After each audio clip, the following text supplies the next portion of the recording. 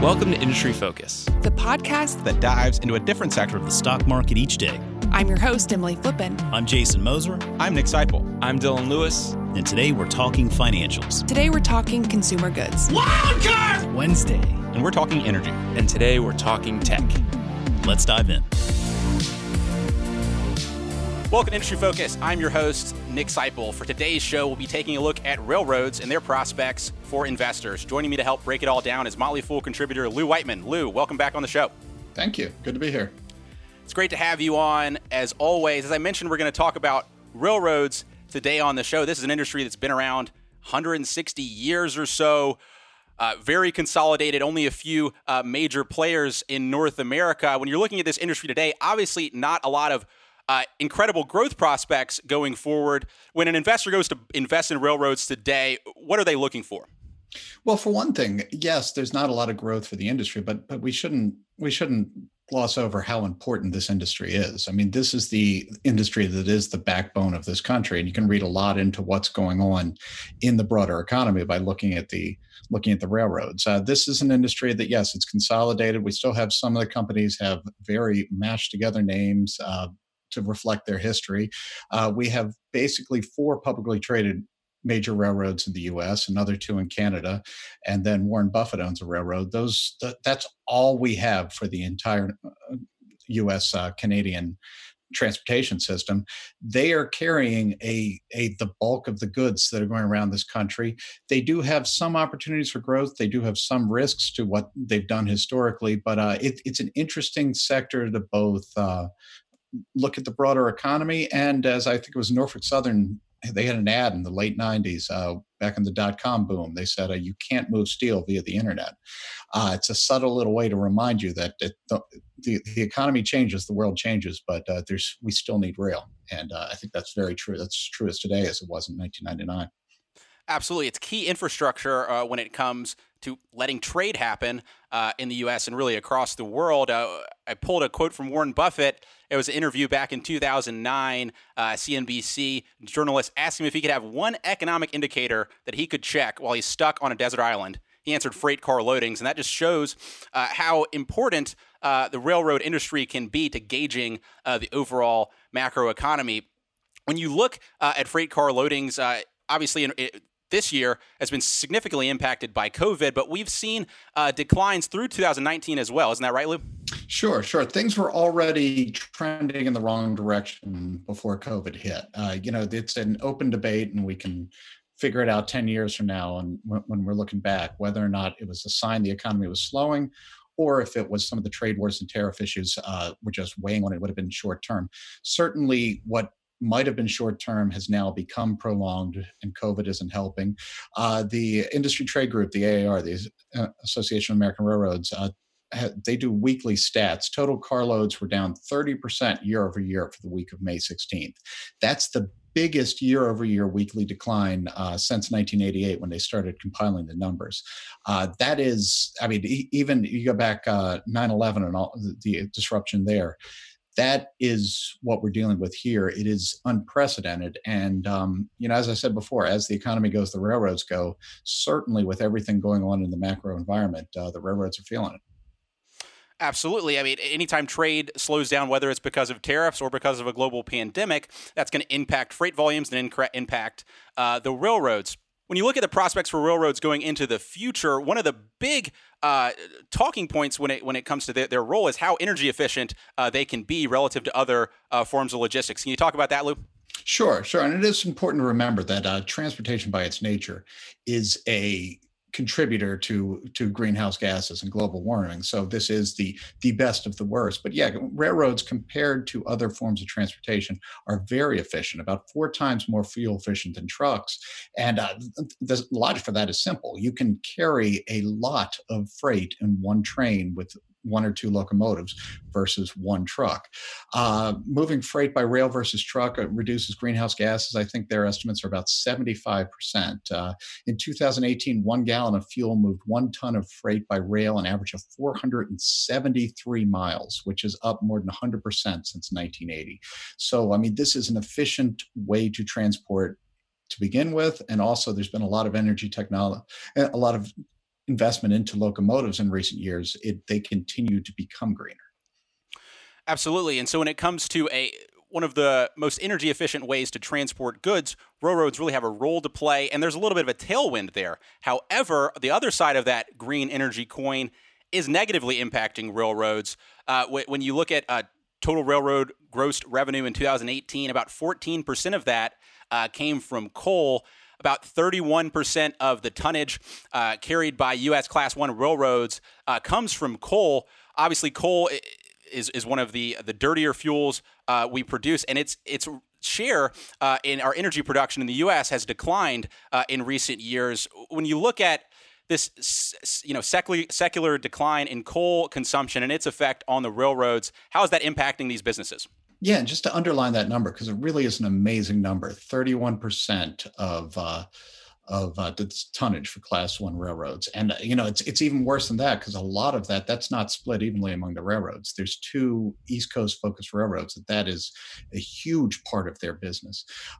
Coal is on the decline, and that's a good thing. But that will, either the railroads will be smaller or they will figure out alternatives, other things to do with their trains in the years to come, because they did very well through history by being reliant on coal. But I don't think that trend is reversing. The railroads are very aware of that. They are assuming it's going away over time. And that is a huge chunk of their business that needs to replace, or they are smaller companies going forward. Right, and that ties into some of the operating decisions railroads have made in recent years. As these volumes of coal and other goods have declined somewhat, the railroads have had to make up for that by getting their cost structure under control, which brings into this precision railroad scheduling initiative that a lot of railroads have adapted in recent years. Can you talk about that, Lou? Yeah, PSR they call it, and this is almost a religion sweeping through North American railroads. If you want to understand the industry, you've got to spend a little time with PSR. The idea of PSR is to simplify your operations. Railroads traditionally have been an on-demand business. They are moving stuff through their huge hubs as you need it. If you run a big company, if you need to transport stuff, you call up my railroad, I will make it happen.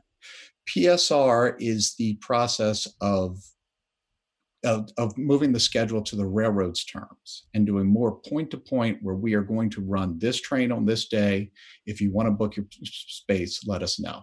That's a very oversimplification, but the idea of it is, instead of being an on-demand carrier, we are going to have fixed schedules, operate point-to-point where we can make money. It started in the late 1990s. It took off in Canada first, because it started in a railroad that has now been acquired by one of the Canadian ones. It really came to the U.S. in 2011, or came to North America.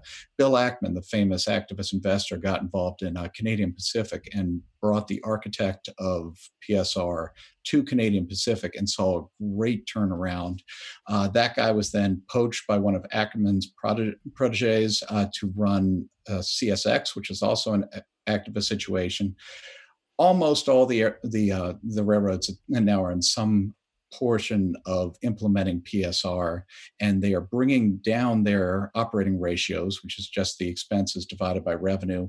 They are trying to become more efficient, in part because to keep up with the peers, but in part because some of the secular pressures against the businesses. Yeah, and in that you're seeing significant headcount reductions. You're seeing in some of these rail yards that were less profitable, those getting shut down, really consolidating the operations to where things are most profitable. You mentioned pretty much every railroad has adopted this PSR strategy. The one notable exception is BNSF, the railroad that Warren Buffett owns. Yes. And I think that's real interesting, because this is basically, and again, to be blunt about it, the good news is you have fewer employees, fewer locomotives, lower costs throughout the network. The bad news is that you are making your customers operate under your schedule. Now, that is very good for the near term, and for the quarter to quarter, it makes you run a lot better. Will you alienate your customers? Do they have no other choice? That is the big sort of unknown. Also, how much can you grow off of this? At some point, if you have to add trains, if you have to add infrastructure, is this a one-time hit that slowly erodes, or is this a permanent thing? Warren Buffett in February, talking to CNBC, I think, was asked about PSR. He said, we've been watching it. It makes the customer adapt to the railroads more than the railroads to the customers. Practically everyone has done it. It has improved margins dramatically. On the other hand, we've gained market share because railroad customers apparently like us better. He said, we can always add it later if we need to. But I do think, I understand if you're a publicly traded company and you see your peers bringing down expenses and operating more efficiently, especially since there's been so much activism. Yes, you're going to do this too. I think Buffett has, without the quarter to quarter mileposts, they have more of a ability to take a wait and see how it goes. I don't know who's right. And I'm kind of glad we have a outlier so we can see over the years, but I do think there's definitely near-term gain. There is long-term risk that investors need to be aware of. Yeah, when you talk about getting all those costs under control and maybe some potential downsides, we didn't discuss this before we came on the show, but it makes me think about some of the issues that maybe came across 3G Capital with their investments in Kraft Heinz. They had really focused on cutting costs over time, and that really left them flat-footed when the industry changed. Yeah, no, I think this is always the trade-off, and you've seen this time and time again, especially in companies that have activist pressure. The right decision, the knee-jerk decision, is always the short-term decision. Sometimes that's a good long-term decision, and there's companies that have had great turnarounds. Sometimes you are costing yourself further growth or setting up long-term risks. You certainly see where the potential is. You can't build more railroads. You can't build more rail lines. So in a way, they need to get more efficient, even if they end up throwing more trains on it. So to some extent, this drive for efficiency makes sense. But look, when CSX started this, they were called before their regulators because there were so many complaints. Some of that's been evened out, and part of it is when you're trying something new, there are going to be, issues at the beginning, but it's not a reason to stay away, but it is something, if you're even considering looking at the railroads, you need to be cognizant of this and watch this, because I don't think it's a foregone conclusion. It's just good, and there isn't a downside. One other thing I wanted to touch on from the efficiency part of the business before we talk about some of these major players in the railroad industry. We talked about before the show this idea of increasing autonomy when it comes to the railroad industry. Obviously, you have a fixed route. You're attached to the rails, so it's much simpler to automate your process relative to, say, a self-driving car. Obviously, if you can automate your rail line, you can reduce even more expense. Particularly, you don't have to have a conductor on the train. But when we were talking about this before the show, you mentioned one aspect of that when it comes to efficiency that I didn't think about when it comes to their competition with trucking. Yeah, well, yes, you're definitely right. But the track is a wonderful thing as far as self-driving. It makes sense for it to come to trains before cars. But I think the stat earlier was you can take a lot of trucks off the road with one train. By definition, the trains run with fewer employees, massively fewer employees. Yes, it's good. Yes, you save a little, and yes, you have more automated control, and you can maybe avoid accidents. But you're not going to see, if you can eliminate truck drivers. There's a lot of truck drivers out there, relatively speaking, as a cost part of the business. On-train employees are not that big of an expense for the railroads. There's probably also people back at headquarters running these things anyway. So, I think it's a step in the right direction. It's where we're moving.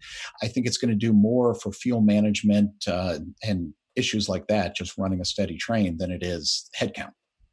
Right. It's just, when you take into account the cost structure, how much goes into employment for a railroad relative to a trucking company, really, really significantly different. And so that's a boost, but it's not nearly a boost that it might have for other parts of the logistics infrastructure.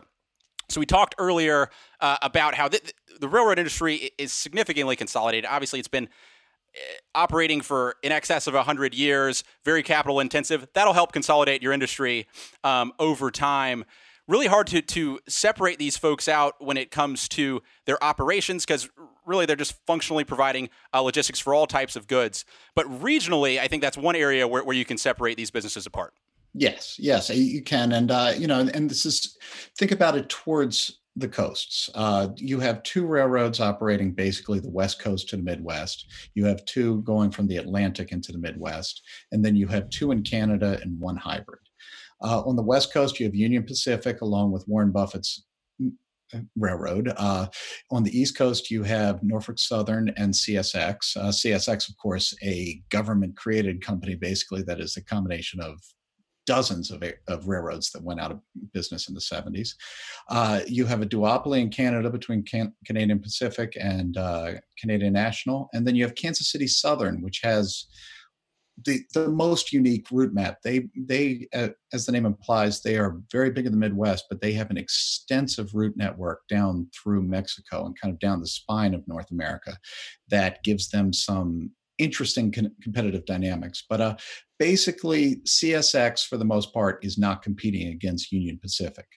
And Canadian National is not competing in Florida with Norfolk Southern. They are competing against each other, but it's mostly a duopoly everywhere you go.